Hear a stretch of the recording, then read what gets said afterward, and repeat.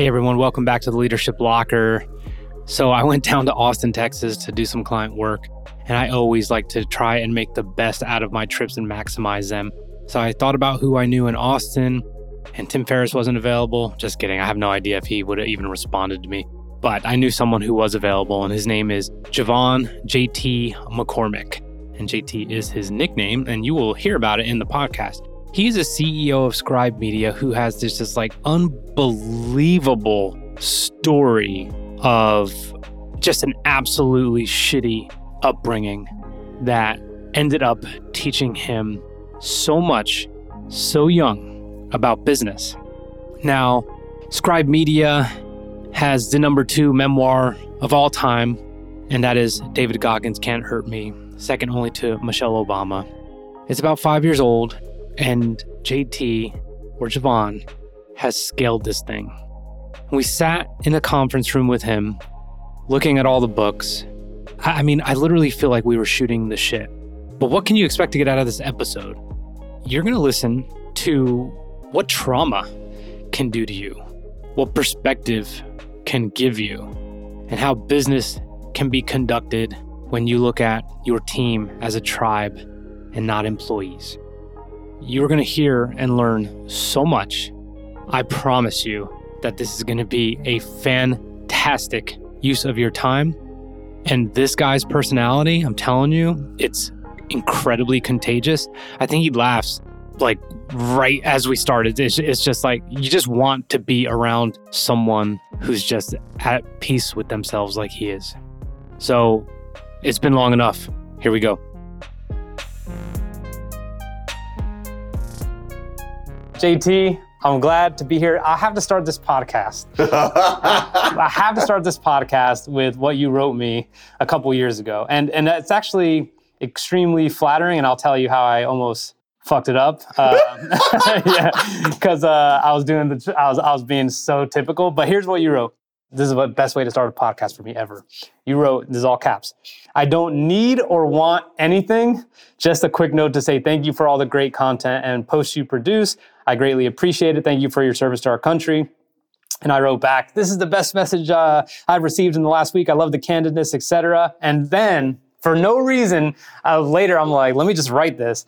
"I, on the other hand, will likely reach out sometime to work on a book I aspire to write. Please let me know if there's anything I could ever do for you." Some cheesy shit about whatever. But I really appreciate that, because we definitely specialize in, branding on LinkedIn and all this other stuff. And when you get a message like that, I'm like, I will absolutely read it, because you made it clear you don't need or want anything. You know this, Rich. How many messages do you get on LinkedIn where you connect with someone and 3 seconds later, there's an ask, there's an offer? And so I wanted to make it very clear, I don't need or want anything. I just appreciate the content that you put out. And that was 2019. Wow. I forget what month it said, but a lot has changed since then, but I appreciate it. And then I was just seeing you pop up a lot. And then for whatever reason, recently, I forget how your name came up. I'm like, I got to reach. I was just like, we're going to be in Austin again. I was like, who do I know in Austin? Because I interviewed Ryan Dice, obviously our guys. And then I was like, let me talk to JT. It's been a while. So I do want to get into stuff. And I told you just 5 seconds ago, I don't usually prepare, but there's a couple things I read, articles that you wrote on LinkedIn that I loved. And I'm not going to go into your history. I don't want to be every other podcast. and let's just talk about juvie and being homeless. Come on, man. You don't want to talk about my black pimp father and 23 kids? Come on. Yeah. So, it could come up, but I always know when I'm putting someone in a position to tell the same shit again, and I just don't like to do that. Nice. But here's what I do want to talk about, and we'll start with this. I got an MBA when I retired from the Marine Corps, and I didn't like being there at all. I like to say I felt like an outsider. I felt like a pretender. I was doing it because I'm like, I am scared I'm not going to be marketable. Yeah. So I have to get this MBA. And because I was using my GI Bill, I burned through it because it was private. So I am not necessarily this person who tells anyone or transitioning service members, you don't need to go. Right. But I definitely tell them, why don't you test some things out first? And the reason I'm bringing this up is here I am sitting with the CEO of a media company, and you didn't graduate high school. And I talked to Eliza before we got down here. I'm like, I don't want to send the wrong message, but I also want to be very transparent about the fact that you can absolutely get to where you want to be without anything formal. And I wanted to get your take on how much you reflect on that at all, and just like what you think. So it's interesting. Here's the best way that I'll put it. I've got 4 kids, ages 7, 5, 3, and 2. If they all want to go to college, I'm going to encourage it. Sure. And great, let go to college. You know, God willing, if you were to get accepted to Harvard Medical School because that's what you wanted to do, Dad will be there to pay for it.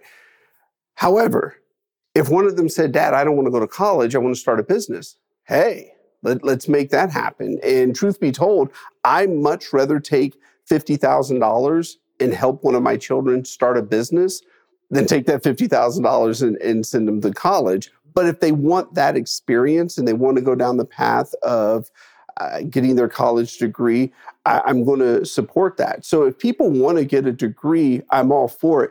The thing that's always intrigued me and puzzled me, though, I had the opportunity to speak at Georgetown University. Nice. And beautiful campus.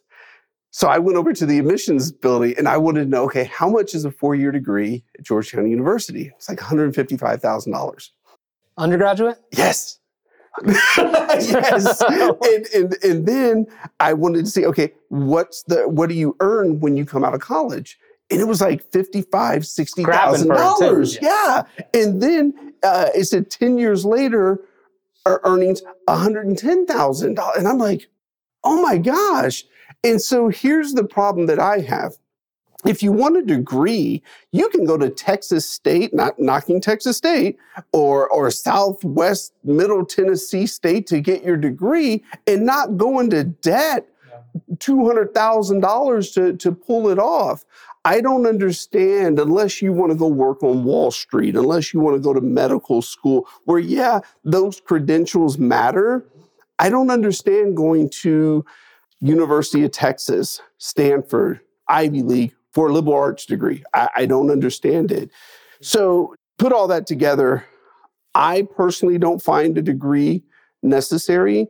So many people have a piece of paper and then they have a chip on their shoulder that, okay, I got this piece of paper. Where's my corner office, my VP title, my Lexus, and my 6,000 square foot house? I'm like, you went to school. And I've caught a lot of flack for this. I don't care. If your parents are paying 100% of your college, that's nothing more than glorified high school. The only difference is mommy's not waking you up in the morning. That's the only difference. It's glorified high school. You don't have to work. You're not paying for anything. None of these bills are yours. All you got to do is go to class and sit in the library. Come on. I think the actual chip on the shoulder benefits the person who paid themselves through, no-name degree college. Yep. And they're just going to be like, let's go. Right. Like, I have something to prove. Like, you and your Stanford degree can shove it because I'm going to dominate in here, which is clearly exactly what you did. So we kind of talked, without mentioning some of the specifics, about a turbulent upbringing is the easiest way for me to kind of summarize it. I'm not trying to do a disservice to it, of course, but a lot of craziness, a lot of things to deal with, a lot of scars, but you still found the ability to learn outside of a formal institution. Yeah. And what was that like? And how did you leverage that to just be like, all right, game on? Rich, I've recently started sharing this story. When I was 9 years old, where I first got introduced to business, I was 9 years old, one of those glorious weekends when my father just happened to follow through and pick me up for the weekend. And we were out collecting money from prostitutes. I was 9. And we're in this car, and I'm in the front seat, and we pull up to the first prostitute. She gives a stack of money. He cracks the window. She gives a stack of money through there. And man, even when I tell this story, I can smell the heater in the car. She gives a stack of money. She says, hey, can I come in? I made my count. And he goes, oh, no, you're on a roll. You're doing great. He was so encouraging. Get back out there. Keep it going. And I was like, oh, okay. And so then we go to the next prostitute, and she's short. She puts her money through the window. And my dad lost his shit. Oh, wow. I can cuss on yours. This is great. Of course. Lost his shit. Get your ass back out there, bitch. Da, da, da, da. And I was sitting there like, oh, man. And then when we pulled off, it hit me. I said to myself, I wonder if I was nicer to all of the prostitutes and let them keep part of the money, would I have more money in volume because I would have more prostitutes? And that was my first, I guess, thought into how do you scale? And I even took it a step further. I said, okay, I'm going to have competition. There's going to be a lot of pimps that are going to be mad at me because I'm going to take their women. But that was my first moment. And then at age 12, I remember, I'm 49, man. Remember when you could, in the magazine, you could pull out the insert and it'd say, bill me later? So I would hit bill me later, send it in, and you get 2 or 3 issues before they cut it off. I would pretend to be a president of a company. I didn't even know what a CEO was. So that wasn't, but I was the president of a company. What kind of company? I don't know, but I had business magazines and I was a president. So I feel that I'm incredibly blessed that I found my lane in business, but I've always been very observant and just paid attention to my surroundings. And growing up the way I did, you had to. You never knew when that prostitute was going to sexually molest you. You never knew when the next ass beating was coming or when you had to try to find your next meal. So you were in chaos. You learn to put together structure, discipline, routine, consistency because you have none of it. Now here I am, married, 4 kids. Man, I love my wife. I love coming home to the same woman, the same house, the consistency, knowing what is actually there. Opening the refrigerator and there's food in there. Man, to this day, I've made some money and I'm blessed to have done so. Man, when I turn on the light switch and the lights come on, I still smile. Just for the lights. Oh, look, the toilet flushes. Woohoo! Yeah. I don't need to make a grilled cheese on the radiator. Exactly. Yeah, I get it. So in my mind, after I hear that, like the word that comes to mind is empathy, which in my, I think in this day and age, empathy is like a real big buzzword, but you literally used your mind to create this notional empathy for these prostitutes and to drive a business-oriented kind of brain, and it grew. And like you just said, you started to win, but you also lost. You lost, and I wanted to talk about losing business or losing what you had and how that actually helps you end up winning. And this is incredibly important in my mind for veteran entrepreneurs and transitioning service members, because you might have lost your identity when you come out, or if you're an entrepreneur like I am, like this company could go underwater tomorrow, but I absolutely know I could learn a lot from that. So how did you shift the perspective and be like, this is actually going to allow me to win? And how much did you expect that if you're an entrepreneur? Oh, yeah, I didn't expect that at all. It's so one of the most humbling moments for me, Rich, 2007, credit crisis had just started. Everything was going under. And I lost all my money, man. All of it. Broke. I tell people I was negative broke. I had to borrow money from my stepdad and my best friend to pay my rent. I remember one night going to the gas station, and I waited till it was about 10:30 at night, and I had $10 in quarters in my hand, and I walked in, and I put it on the counter, and I said, can I have $10 on number 7?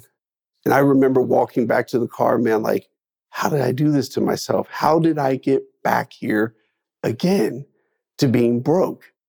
And I went home that night, drove back to my little apartment, and I remember I stood in the mirror and had an out loud conversation with myself, out loud. There was none of this look in the mirror and just think. It was a full-blown conversation of anger, frustration, love. But I remember looking at myself and saying, okay, you know what? You made $1 million. You lost $1 million. Who are you now? What type of man do you want to be? Because you have to admit, you've not been able to hold a relationship. You've been a monster to women. And I had to look in the mirror and admit to myself, man, you're a lot like your dad. And I never wanted to be like my dad. And there I was, a lot like him. So I had to look in the mirror and say, okay, who do you want to be going forward? Because obviously you had a lot of money, but your character didn't change. So now what? And so then it was, okay, I've got to learn to have a better character. And I remember saying to myself, you've taught yourself how to come out of the hood. You've taught yourself how to make money. You've taught yourself how to conduct yourself in business. How do you teach yourself to have a better character? And that became the mission of, okay, I want to be a good person. And that was one of the most game-changing moments. It sounds so life. Basic. Sounds so basic. I want to be a good person. But it was so simple. And here's the damnedest thing. You want to have the real mind bender on this one. I went back to the person who I was a lot like that I didn't want to be like, my dad. And I'll share the story. When I was 7, 8 years old, again, one of those glorious moments where my dad picked me up, we were at the grocery store. And a little girl walks by me and she goes, "Hi, JeVon." My actual name's JeVon. And I didn't say anything. I was shy. I put my head down. And Rich, man, I felt this massive blow to the back of my head. My face hit the ground. I get up, my nose is bleeding, my mouth's bleeding, and I got a forearm in my neck, and I'm up against the frozen food section. And my dad's like that far from my face, and he says, "I don't care who it is. You say hello, show respect, and be kind to everyone." Now pause there. Yes. I remember in the moment saying to myself, wait a minute, we just collected from prostitutes. But that stuck with me. Man, I say hello to everyone. Everyone. I'm walking down the hall. I see someone, most people look down. I still say hello. If I'm in the restroom and there's paper towels on the floor to where somebody didn't make it in the trash can, I bend over, I pick it up. What, am I too good to pick up 3 paper towels and put them in the trash can? So I went back, oddly enough, to the person that taught me that lesson. I said, okay, I need to start there. I'm going to be kind and show respect and say hello to everyone. And I'm going to do that going forward. And then that became the journey of how do I become a better person? How do I make all this money back again? And, I didn't get married until I was 40 to my wife. And this literally is the first healthy relationship I've ever had, ever. Took me 40 years to get there, man. It's really, really interesting. And I don't want to take up the podcast with anything about me, so we'll talk offline. But I mean, I had an epiphany at 38, 2 years ago when I was living here, and I was a person that I was like, who the fuck are you? Yeah. And I think what I'm trying to convey here, and I think what you've conveyed also, is that the underlyings of failure can really ground you in a different way. And then you will find that the person you think you have to be is absolutely the last person you have to be in order to succeed.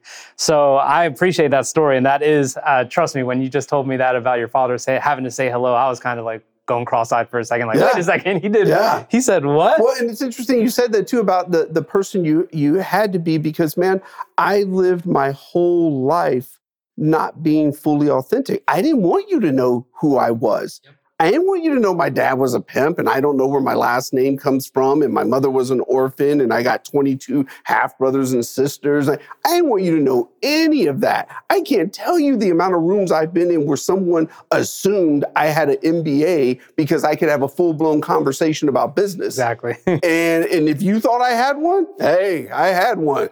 And, when I lived in San Antonio, so many people, because of my skin color, thought I was Mexican. You thought I was Mexican? I was Mexican. You thought I was Puerto Rican? I'm Puerto Rican. I did anything I had to do to get to wherever I wanted to be. And it wasn't until I sat back and said, okay, but who am I? Mm-hmm. And that's when the game changed. It's just hitting home with me a lot, because what I call that is just not being truly comfortable in your own skin. And then when you get to that place, you just don't give a fuck anymore. You're like, I couldn't be anything else, because it's exhausting being anyone else. And how I used to look at it was, I just feel like I'm going to be exposed. We were just talking. Oh man, yes. Like we were just talking at lunch. I'm like, I'm not a marketer. She's like, you didn't study marketing in the Marine Corps. And then I went to Amazon and I'm like, okay, so now we have, an agency, and I'm not scared of the fact that I'm only 2 years in. I'm like, I got a lot of ground to make up, and I will, faster and better than the Stanford people and all these other stuff. But I absolutely have to work hard on that not being exposed piece. Yes. So, oh man, Rich, you nailed it. I can't tell you how many times I worried, okay, man, I was shitty in relationships. I was a monster, a beast, couldn't hold one, treated women like crap.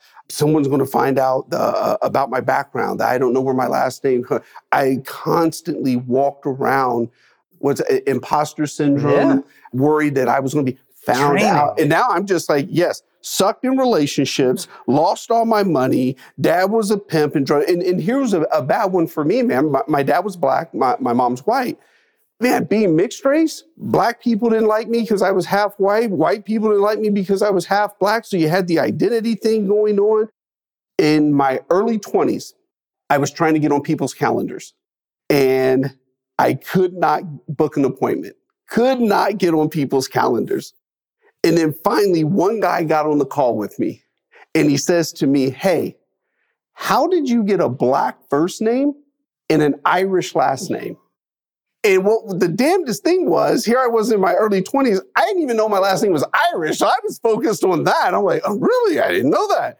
But then when I hung up the call, I was like, oh, the black first name. And so my actual name is JeVon Thomas McCormick. So I said, okay, I'm going to start going by JT. Rich, I'll be damned. The following week, started getting on people's calendars, and so the world opened up. And I always just wanted to be judged by my character and my work ethic. Was I nice? Did I work hard? That's it. If you don't like the color of my skin once you see me, you don't like the fact that I'm mixed race, great. Catfish me, man. Right. Like, what's going? But damn it, does he work hard? Yes. And then, man, the protest happened this year, or last year, 2020. And man, I'm sitting back, Rich. I'm going to use some foul language here. Yeah. I saw some of the most bullshit status signaling that I had ever seen. We were Blackout Tuesday, us too. Look, we're in support of the movement. And I'm like, get the fuck out of here. You know, we're arguing over a syrup bottle. And then it came out, they said there are only 3 black CEOs of Fortune 500 companies. I was like, interesting. So I was like, who are they? Looked it up. Marvin Ellison, Roger Ferguson, Kenneth Frazier. All 3 very ethnically ambiguous names. Yeah. And so I said to myself, wait a minute, where's the JeVon? And so I did a piece, wrote it up, and I said, you know what? I'm going to start going by JeVon now. Yeah. And I'm like, after all these years, I'm going to go by JeVon. And it, for me, what it mainly was for, all those kids in those communities that I grew up in, with LaQuanda, Rayvante, Jamarcus, Martavius, Lucretia, with the goal that, you know what, one day you'll be able to work in corporate America, and not just next to JT, but also with JeVon. And that's why I did it. And then the other piece was kind of like, you know what? Shit, I made it out of there. I'm going to go by JeVon now. Hey everyone, quick reminder that this podcast is brought to you by Rich Cardona Media. If you don't know, now you know that Eliza spent over a decade in a publishing house, and that this visit for her and I was incredible. And the reason is, a lot of the people we work with are wanting to start a book, are in the middle of a book, or have written a book, and are just kind of lost. Like, what are they going to do? How are they going to do it? How are they going to get reviews? How are they going to market? And that's why that's our newest offering that you need to know about.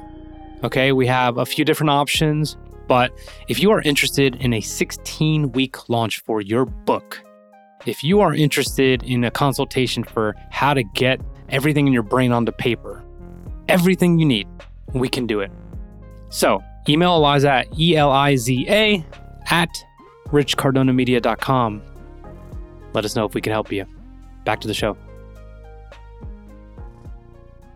So let's talk about the hustle. I saw a few LinkedIn articles, and I saw that it was painted on the wall, and I think it said the hustle is real. Yeah. But, and I hustle, you're one of the only other people I know who likes to get up at 4. Like, I do it religiously. I mean, it's been for almost probably a year now. I love it. It's like a quiet time. You got kids, I got kids. It's like, that's when the creativity happens, and that's when, you know, you could hear a mouse run across the floor, you know, but so that, you know, you work out, you're diligent, I go to bed early, you prioritize sleep, same thing. But there was a period that you attribute the hustle. Yeah. And I think you said you took, in the first 5 years or whatever, you took like 10 days of vacation or something, nothing, right? Yeah. But you kind of reversed a little bit on this position of the hustle is real. And now as a CEO, you're looking at it from a different lens. What can you say about the hustle and the grind and all that for young entrepreneurs or ambitious entrepreneurs and how the hustle is effective, but how it could also be counterproductive? So it's interesting, man. Again, I'm all about sharing my mistakes. One of the mistakes that I feel that I made, and it served me well, but it could have served me better to have had more sleep. Man, I was known for 3-4 hours of sleep, known for it, and still produced and drove results. What I figured out is, oh man, if I can get 6.5, I can actually produce better results. And that's my sweet spot, 6.5. Man, I remember the first time I slept 6 hours, I thought the world was about to end. I felt like it had passed me by, and because I didn't operate in that area. But, you hear some of these people, go to YouTube, whatever, don't sleep. And if you sleep, you're soft. And I'm like, come on. It's the fact that is God made your body that you need rest. And you will be better if you allow your body to have that rest. And that was a mistake on my part. I never told people to go 3-4 hours on sleep, but that's what I did. And that was a mistake because what I learned was, I do this 6.5 thing. I'm far more productive. I get a lot more accomplished, and I actually can go a bit longer because my body's rested. So that was the main piece. The second piece is so many people have destroyed the word hustle. You've got people saying hustle and hustle a damn day in their life. And it's kind of like the word, for me, hustle is very personal. It's like the word pimp. In our country, in our society, people have glamorized the word pimp. Pimp my ride, pimp my apartment. Oh, he's a pimp. I'm like, wait a minute. My dad was a real pimp. And you all have taken a very, very negative word and glamorized it. And I felt that that's the same thing that happened with hustle. You've taken this word that you really don't know what it means to hustle. You really don't know what it means to go without and have to hustle to put $2 together just to get by. And now you're saying the hustle. You've lived in a gated community in a 5,000 square foot house, and you're talking about you hustled. I'm sorry. No, there were some things that actually went your way to make that happen. So we took it down, painted. Actually, we took the whole wall down. But yeah, the hustle was not real. And even people have criticized me for saying, oh, well, now you say that after it has served you.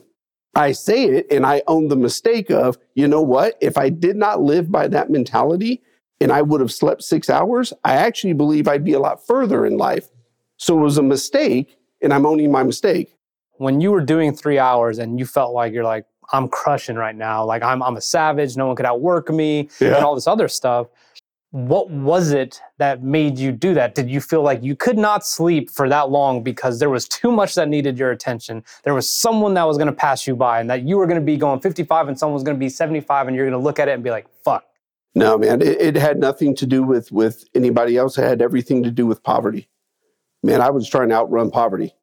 I was trying to outrun never going back to that, never being hungry again, never going broke again. And I was competing with myself, not anyone else. I was competing with me of, man, we're not going back to that shit. Yeah. And so, no, I've never, I say this humbly, I've never worried about someone outworking me because I knew it was all I had was my work ethic. You may have a degree, you may have a 2-parent home, you may have all these advantages. Matter of fact, Rich, there's this awesome video. I don't know if you've ever seen this. They have these kids lined up on like this soccer field or something. And they say, if you come from a 2-parent home, take 2 steps forward. The one about privilege. Yep. Yes. And great video. First of all, well, here's the thing though. I actually think it's a shitty video. And I'm going to tell you why. Because I saw the faces of the black kids that were left back on the line. Mm-hmm. And you could see the look of disappointment in themselves. And I felt that look as well. Uh-huh. But here's the other thing where it made me feel. I said to myself, okay, what would you have done if you were back on that line? And that kid's way up there. Man, I'm going to walk your ass down like a fucking cheetah on the Serengeti because you're not going to, I don't care that you started up there. Doesn't matter. I'm going to catch you. And it's even, like I said, half white, half black. People make the comment that it's unfair in life that sometimes people of color have to work 100 times harder to achieve the same thing. And that may be true, but I learned a long time ago, life ain't gonna be fair. But here's the mindset I go with. Okay, if I had to work 100 times harder than you, in my mind, that just means I'm 100 times better than you. I don't see it as a negative. I don't see it as, well, that's not fair. Shit. Someone like you doesn't have time to dwell oh my God. on the delta, right? Complete waste of time. I mean, Rich, you probably heard this before. One of the greatest lessons, I probably got about 10 from my childhood, 10 greatest lessons. And one of them was when my mom and I were standing in the welfare line for our free monthly allotment of welfare. And there was an older white lady in front of us. And she looked down at me and she looked up at my mom. She looked down at me again and she spit in my mom's face. She called her a nigger lover. And I still laugh about my white mom. I still laugh about this. What was sad for me is no one came to my mom's assistance. My mom had to wipe the spit from her face, wipe the tears from her eyes, and she had to stand there humiliated because she had to feed her mixed-race child. And nobody came to her assistance. Nobody came to help. No one told that white lady she was wrong. But the fucking lesson that came from that for me was, okay, I get it. Everyone's not going to like you. Own that shit right now. And for the rest of your life, do not spend your time trying to make everybody like you because it's never going to happen.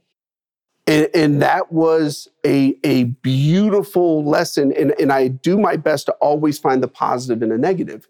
And that was the positive that came from it. Now, the funny thing that came from it is to this day, I laugh about it because I think to myself, wait a minute. That old lady was in the same broke-ass welfare line we were in. What made you any better than us? She needed something to feel better. It's insane. Yes.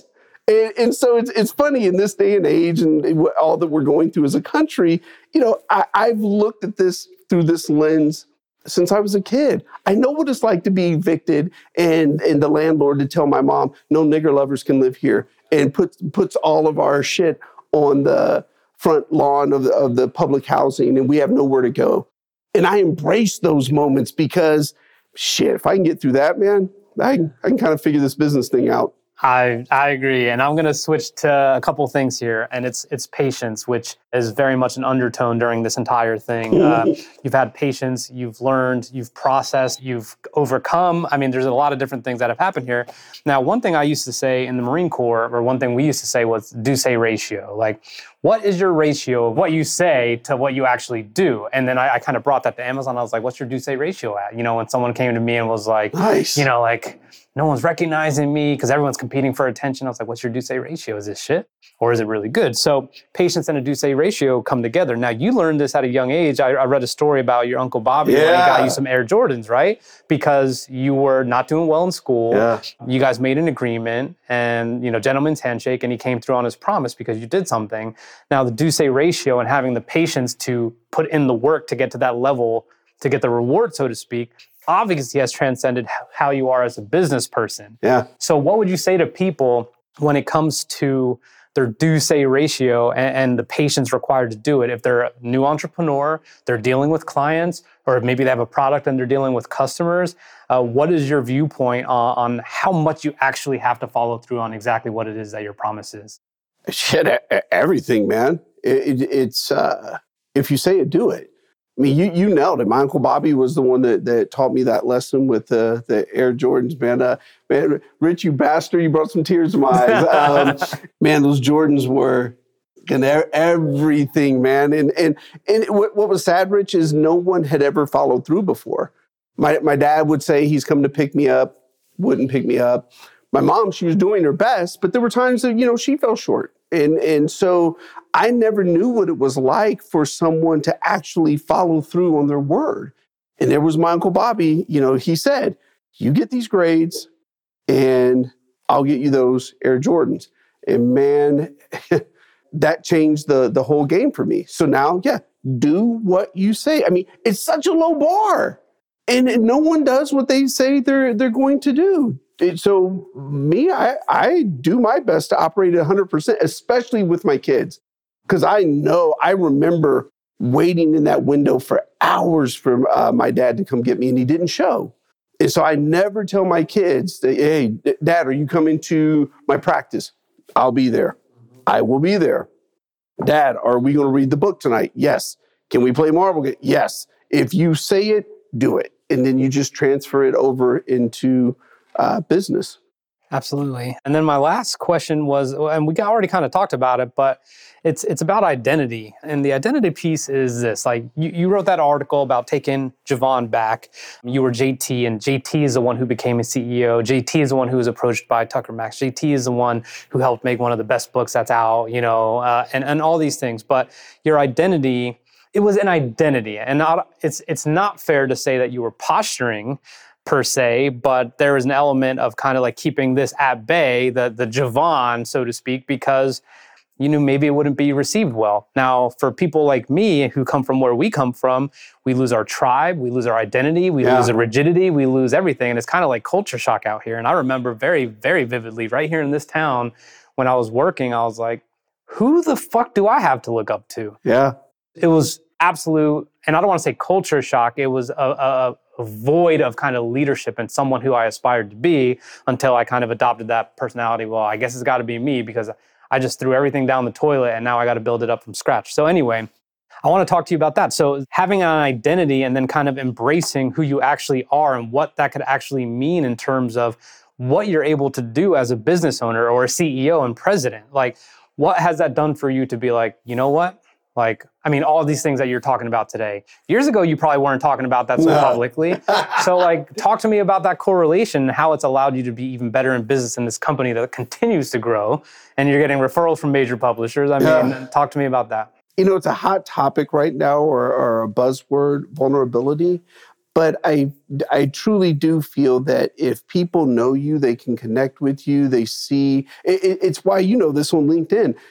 The great majority of my posts are mistakes that I've made. And this is the damnedest thing.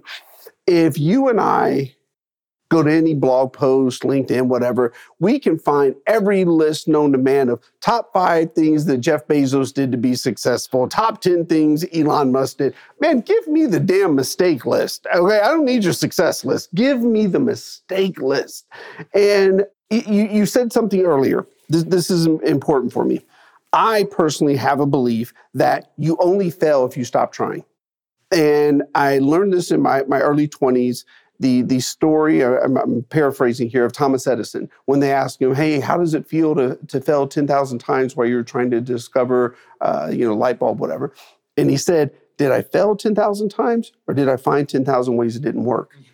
And I thought to myself, oh shit, you only fail if you actually stop trying. Now, I've got a lot of failed relationships because we broke up, we stopped trying. But man, I made a ton of mistakes as the first-time president of a software company. I've made mistakes as a CEO. The key is to learn from the mistake, grow from the mistake, and damn sure don't repeat the mistake. So the identity piece was very critical for me, because I always felt that I had to operate on a level of perfection because I didn't have those background credentials. I didn't have the degree. I didn't have the pedigree of family and who you know. And so I always operated, or attempted to operate, on a level of perfection, i.e. only sleeping 3 hours a day. And to take it a step further, man, I talk about how I learned from some of the most horrific things in my life. Operating at a level of perfection served me for a great while. And I'm going to share with you where it actually came from. And this goes with the identity question you asked me. Man, from the ages of 6, 7, 8 years old, one of my father's prostitutes used to sexually molest me. She would force me to perform oral sex on her, and if I didn't do it right, she'd slap me in the face, punch me in the head, and tell me to do it right. And I was like, man, I'm fucking 8. What the hell does do it right mean? And this grown-ass men still don't know what do it right means. So what stood out for me is at 8, I remember saying to myself, okay, I am never going to be in a position where I don't know what to do. And it was from that moment where I said, okay, if I'm doing something, I got to know exactly what I'm doing. And people used to joke with me and they was like, hey, there's no such thing as perfection. And I used to tell people, hey, I may never touch perfection, but damn it, I'm going to get close enough to smell it. And I would grind myself to operate at this level of perfection. And if someone had a critique of me, had well, you made a mistake, man, it spiraled me, not in front of the person, but that night, I went to bed and I was like, okay, tonight's only a 2-hour night because I got to be even better tomorrow. And that identity was a beast because all I had to hold on to was my work ethic and this ability to try to be perfect. So what I learned, though, is I may not be connected to a lot of business leaders, a lot of people that I aspire to look up to, whatever. But shit, man, this is a day and age of Google.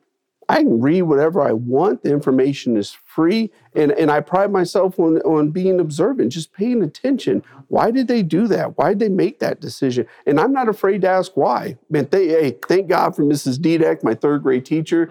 She said there's no such thing as a dumb or stupid question. Man, I've been asking questions ever since. Well, I actually made a podcast not long ago about how vulnerability equals accessibility. It allows people to connect with you and kind of access parts of themselves, not necessarily you. They're like, okay, I could learn from that because it's relatable. They're wearing their heart on their sleeve. They're actually trying to help me through their stories. And like you said, the failures, I always look at it when I was deciding what I wanted to do as an entrepreneur. I'm like, wow, this is easy. And a lot of military people come out and say, I'm not sure what I want to do. I was like, it's more important to know what you don't want to do. Right. The process of elimination helps you be like, okay, like just reduce that fraction until it's down to almost nothing. And then you go. But look, I want to say thank you. Where can everyone find you to read more, see more, all that good stuff? Oh, man, it's old guy talking here. LinkedIn, it's the only social media platform I'm on.